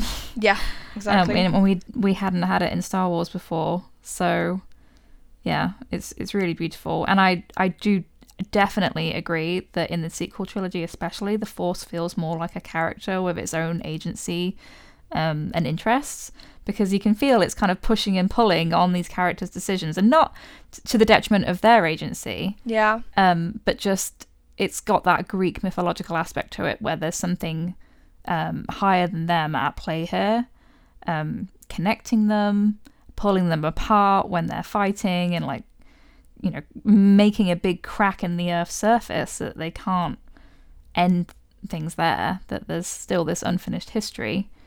There's so much more that they need to go through together. Yeah, and the connection in The Last Jedi as well. So yeah, it's really wonderful. Yeah, it's so well handled. Right, okay. And then we finally get to the last film in the saga so far, which is The Last Jedi. So, Kirsty? For me, again, incredibly difficult to pick one.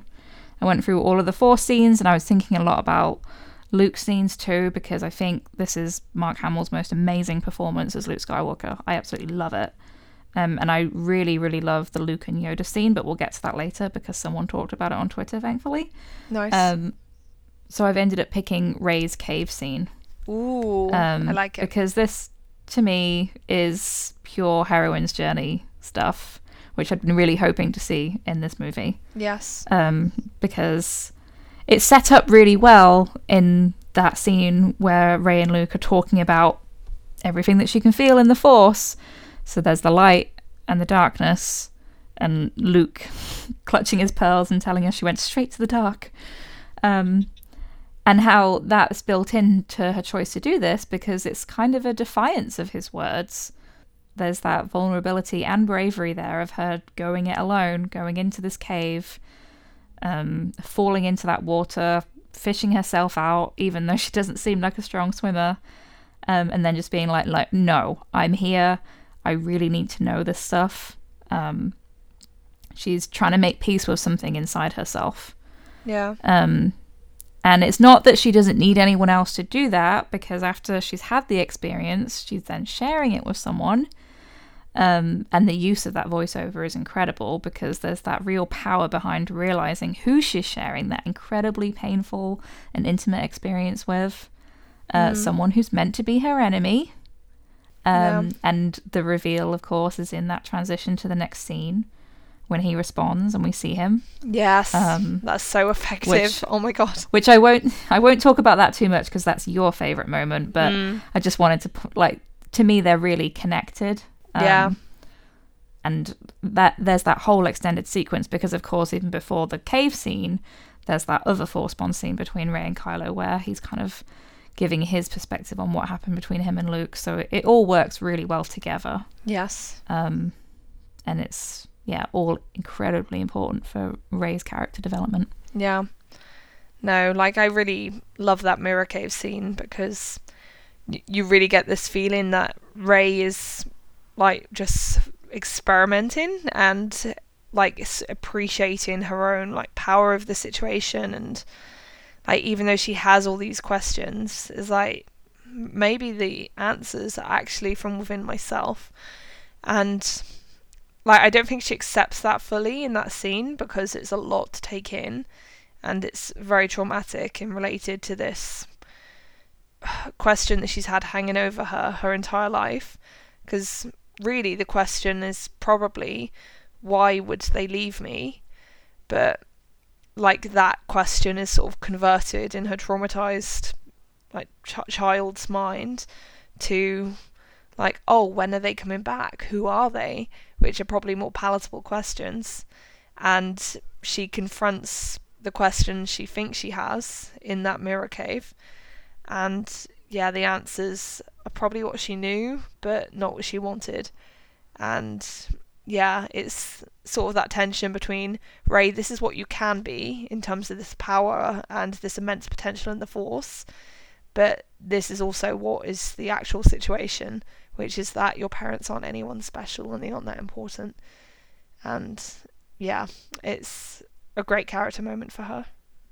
Yeah, it's just really special to see her on, despite the fact that she's, choosing to share it later with a male character, but in the moment, it's Rey by herself, as you say, trying things out, clicking her fingers, looking around.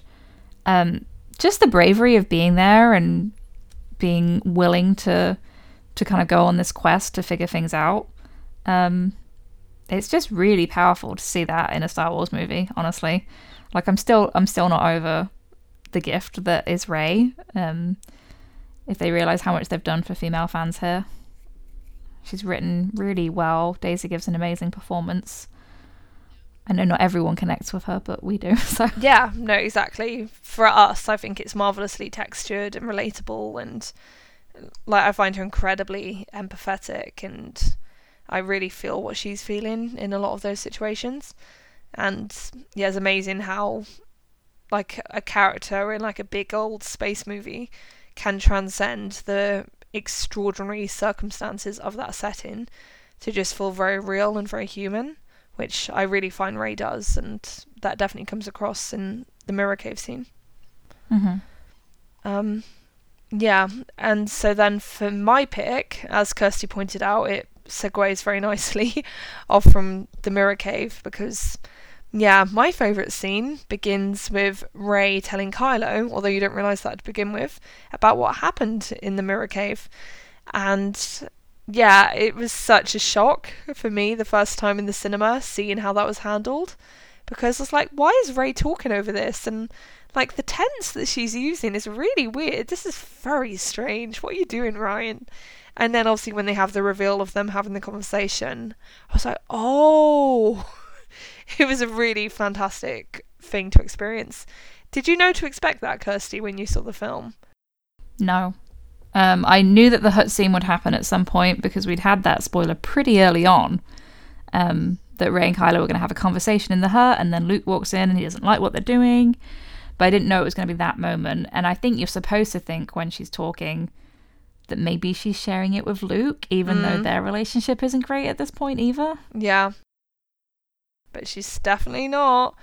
Yeah. And then, of course, when you realise who she's talking to, then the conversation takes a more intimate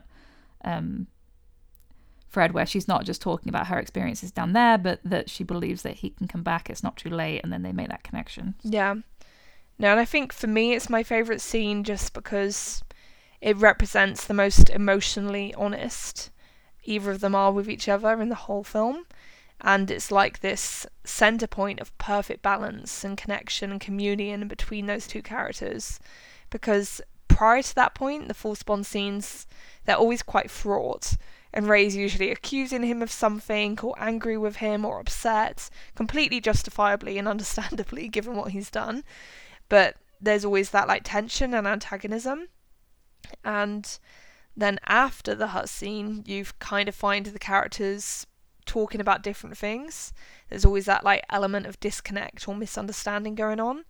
But I think in the hut scene, they're both completely honest, and everything that happens between them is true and beautiful. And that's why it's so powerful and moving. Because when he says you're not alone, he's genuinely trying to comfort her and offer her support and like empathizing with her situation. And I think that comes like from a completely honest place of wanting to help her and caring about her and not wanting to see her be upset. And I think it's exactly true the opposite way round when Ray tells the same thing to him, neither are you. And yeah, then you obviously get the hand touch scene, sexy as hell, like closest thing to a sex scene in Star Wars. And yeah, my only regret is that Luke bursts in to ruin it all.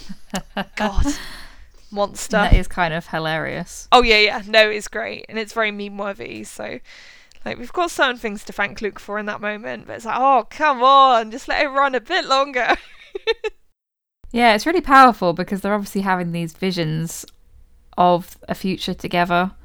At least Rey is. It's still kind of ambiguous because I think in some of the extra material, Kylo's seeing the past and that's how he learns about her parents. But either way, the Force, again, is doing something here. It's telling them something that Rey then acts on. So that is romantic as well. Yeah, exactly. The sense of a grand destiny, like kind of steering them in a certain way. We have a lot of messages from people talking about the throne room scene. Yes. Understandably, because it's a fantastic moment. Yes. So we'll just read these all out together and then maybe have a discussion about it. Mm-hmm. So Maria says, I have to say the throne room fight, because basically that scene made me a Star Wars fan along with the rest of the movie. I had pretty much zero knowledge or interest in Star Wars before that, but I knew I had to watch the movie when I saw that video. Tammy on Twitter says, it's the throne room scene in TLJ, it's so powerful, my heart leapt upon first viewing and it still makes me burst with joy every time. Kate Bennett says, whole throne room scene to be honest, but especially when I realised what Kylo was doing with a double lightsaber turn and then he ignites it and kills his true enemy. Cue Rey's hand going up and catching the lightsaber. The music everywhere, chills, an entire audience whooping. That moment made me the Star Wars fan I am today. Wow, those are such great tweets. I love hearing about those experiences. And wow, that scene certainly seems to be like a come to Jesus thing for quite a few people. It's like, this scene made me a Star Wars fan. Like, that's power. Mm-hmm. Yeah, I mean, it is really fantastic the way it's set up with Snoke's hubris, and you're wondering what the hell Kylo's going to do, and Rey is in this really vulnerable position, but she's still pleading with Kylo. She has faith in him, and it pays off. At least in that moment. Yeah. And then that incredible action scene where clearly Daisy and Adam worked so hard. Yeah. No, it's just a series of wonderful, wonderful moments all building upon each other seamlessly. Because, I think I'll never forget the thrill of just being in that room and watching Snoke do that, like, gloating villain speech as, like, the lightsaber starts to, like, ease towards him. And yeah, just when like the lightsaber ignites and it takes almost like a few seconds for you to catch up to what's really happened. Like logically you know what's probably happened, but there's just that glorious, glorious moment when Rey's hand shoots up from the bottom of the frame to grab the lightsaber, and oh my god, it's just so wonderful and epic. And yeah, The Last Jedi just has so many amazing moments. It was easily the hardest film to pick a single moment for, to be honest. Mm-hmm. Yeah, because in that moment, the characters turn around and look at each other and it's like they can't believe what's happening either. Yeah, exactly. It's like, this is too good to be true. It's like, yeah, it is, guys. You're kind of not quite on the same page, but get out of that situation for now, save your skins, and then have a conversation. Yeah. A heartbreaking conversation. I don't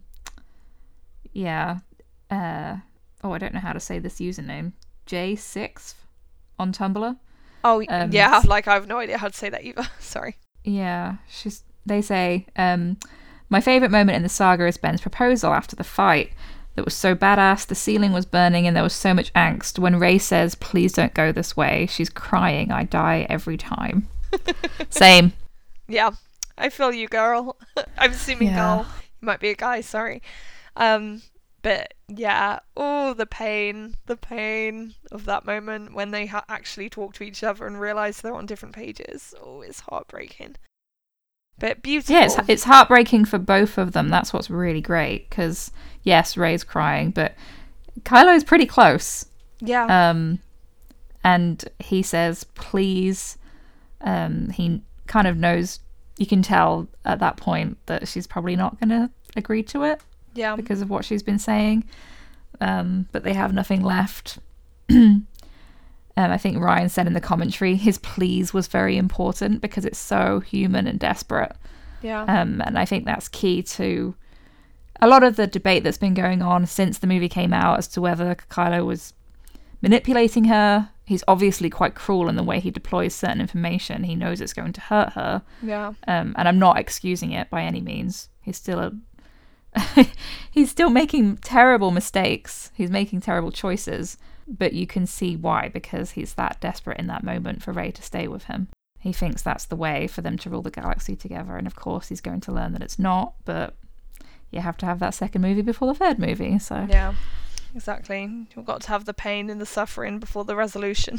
So, yeah. It's very upsetting. Right. So I'll read out another message. So this is from Gwendy85 on Tumblr. My favourite Star Wars moment to date, and I know a lot will probably say this, but it has to be the first Force Bond scene in The Last Jedi. It's because of the feeling I got when I first realised that it was the Force Bond made canon.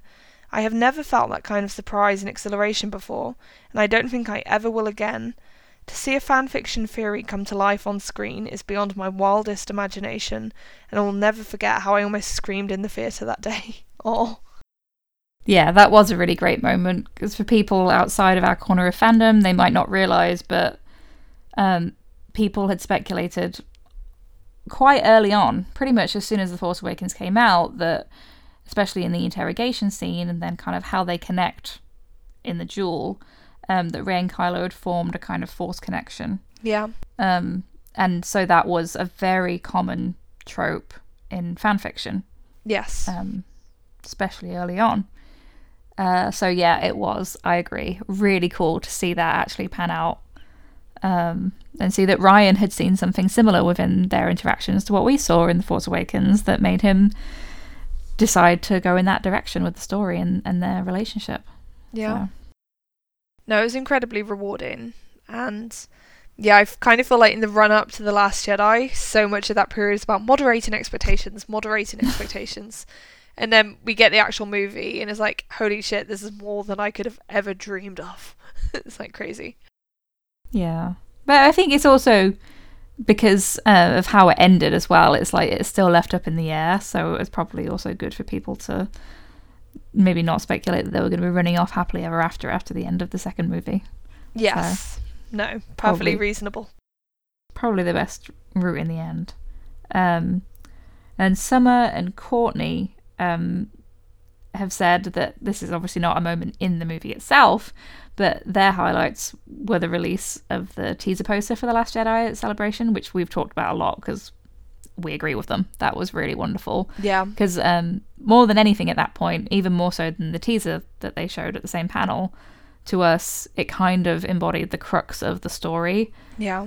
I think even before that poster came out, we'd been talking, and our corner of the fandom again, in general, had been saying that, you know, Rey's story was going to kind of take place with her having these two relationships with Luke Skywalker and Ben Solo, and ending up in the end kind of forging her own path and identity, based on something that you could call like a middle road approach, based on her own experiences and her interactions with those characters and what she learned. And that is kind of what happened and what that poster ended up alluding to. Yeah. Oh god, we got so much mileage out of that poster. It was the best. Like, it's just such beautiful, iconic imagery, and yeah, it's a shame to me sometimes that they have to include so many different actors and elements on the main theatrical poster, because it's like, oh, but minimalist, it works so well.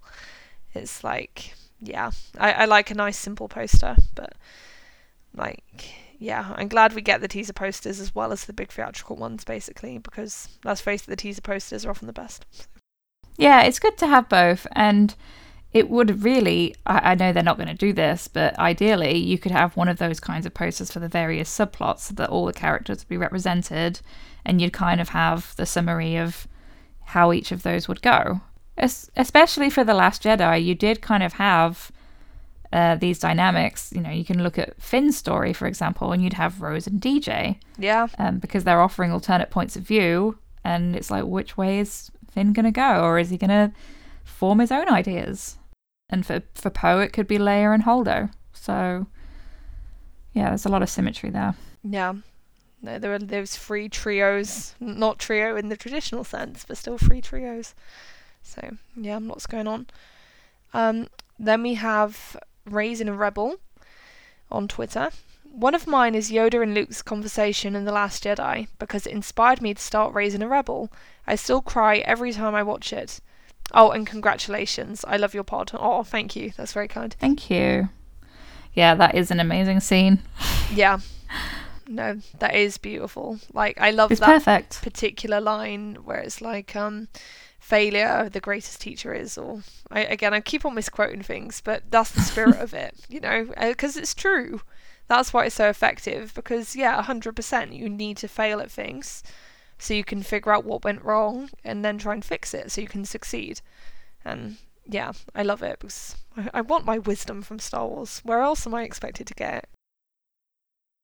Yeah, and the whole we are what they grow beyond thing. Oh, that's especially poignant for people who are raising children, or if they're teachers. Like, that really is, as Yoda says, the burden of all masters. Because you have to look ahead, you have to recognize your own place within that generational story. Yeah. And that's Luke's conflict within this, that he kind of has to let go. He has to be more self-forgiving. Because yes, he's Luke Skywalker and had this responsibility in the galaxy, but that doesn't mean that he's not going to struggle. Yeah. Because that's that conflict of the dark and the light side. Once you beat the dark side, it's not like it's beaten forever. It's a choice you make every single day. Yeah. So he could stand to forgive himself a bit there. And I like that The Last Jedi has that moment of like self-realization and like, oh, that's my place, for like an older character as well, because yeah, Star Wars is primarily about young people going on these like heroes/heroines journeys, but yeah, there is also room for those lessons for other generations. This is not like Luke is the protagonist, but he's still respected by the story and given a real place in the narrative and conferred that like importance to be like, yeah, Luke, even though he's older, he's still learning, and there's still stuff for this narrative to instill within that character. I think that's really cool. Yeah, of course, because part of that is that he's positioned within Rey's story as the mentor figure, and, you know, her whole confronting the powerless father aspect. Yeah. There's certain obligations almost that his character has to fulfill in terms of complementing her arc. Yes. But there's also a real reverence for the character that Rian displays in terms of thinking, no, I'm actually going to give this character development. And if you watch Return of the Jedi, you wonder where he can go. Yeah. But 30 years is a long time. A lot's happened, clearly. Yes. So they really did something special with this character. Yeah. And I'm very curious to see how things are going to wind up in 9. Now, Luke has made that incredible sacrifice, looked into the binary sunset at the end of TLJ, and kind of had that look of peace and satisfaction on his face as he disappeared. Yeah. How is his ghost going to be now? Yeah. Because in the teaser for The Rise of Skywalker, obviously, it's again the same kind of thing, that he's recognizing that it's not his fight anymore. It's Rey/Kylo's, or whoever he's talking to. Yeah. So it's this acceptance that this is what things have been building towards for all these years. And those various generations are kind of distilled in this new generation that we have now. Yeah, exactly. Right. And then we have another email from Faith. She says some lovely stuff about the podcast. Thank you, Faith. And yeah, this is what she singles out. It's kind of quite general to Kylo in the sequel trilogy, but yeah, I'll just read it. I really love all the shots of Kylo's gloves, especially in the new teaser. It's such an unusual thing when you think about it, focusing on gloved hands, like a Western gunslinger standoff at times, to suggest a character, a suppression, or context of emotional distance, and let's just say it, a sensuality that is just for the grown-ups. It's very clever. Kylo laying himself bare for Rey in the hut was all the more poignant and layered. Truly beautiful. And don't get me started on the other scenes. How can anyone deny what is behind this? I'm hoping JJ will carry this theme through. The teaser definitely suggests this. What do you think?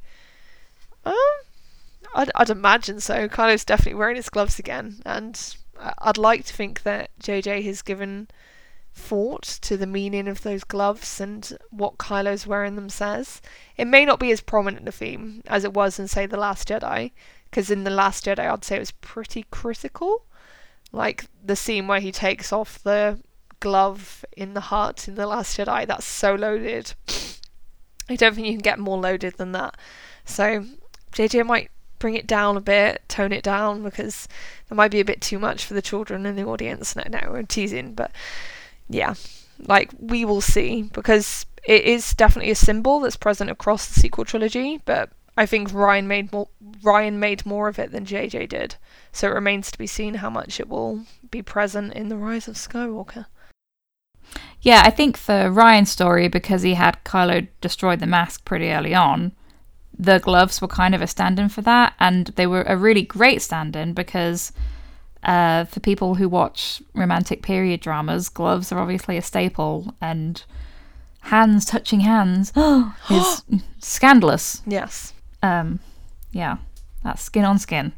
So it's also very pointed when he offers his hand to Rey at the end after the throne room scene. His gloves are on once more. Yeah. So it's like, is this Kylo? Is this Ben? I think that's kind of what it's supposed to convey as a visual shorthand. And I do think in the teaser there's an element of that he's got the gloves back on. We don't see his face. And we know the mask is going to be back in some form, although we don't know how often he's going to be wearing it for. So far, we've kind of just seen Kylo unmasked, aside from on merch packaging and that leaked poster and that sort of thing. So I think they are supposed to be kind of a hand-in-hand stand-in almost for the mask. Yeah. They convey the same thing, basically, just in different ways. Yeah. But I can see, like, if we did get a redeemed Ben Solo at the end, I wouldn't be surprised if he wasn't wearing them again there. Yeah. No, same. That's a really good observation. Like, it makes complete sense now you've said it, but it hadn't occurred to me, so I'm glad you made that point. Well, I think Ryan did think quite deeply about hands as symbols throughout his movie. Yes. Which doesn't mean that JJ won't, but obviously from film to film, they're going to have slightly different motifs, and there might be something entirely different that JJ uses that is just as interesting as Ryan, just in a different way. Mm-hmm. So yeah, there are a few more tweets from people who, like me, were kind of being greedy and didn't want to pick just one. So I'll read those out quickly. Sunjin Kim on Twitter: so many good moments. I'm going to cheat a bit and list favourite moments from select media. Episode 1, Duel of the Fates. Totally agree, that's amazing. Episode 4, Battle of Yavin. Episode 8, Battle of Crate. And Star Wars Rebels, A World Between Worlds. That entire episode, which I agree is really, really good and super interesting in light of what we got with Palpatine for episode 9. I'm going to have to go back and watch that again. Yes. Random Alive on Twitter says Yoda training Luke, Lady Ahsoka using the Force to turn off lightsabers, Maul, just Maul. That's very greedy. Yeah. I do not blame them, but yeah. No, Maul's a very cool character.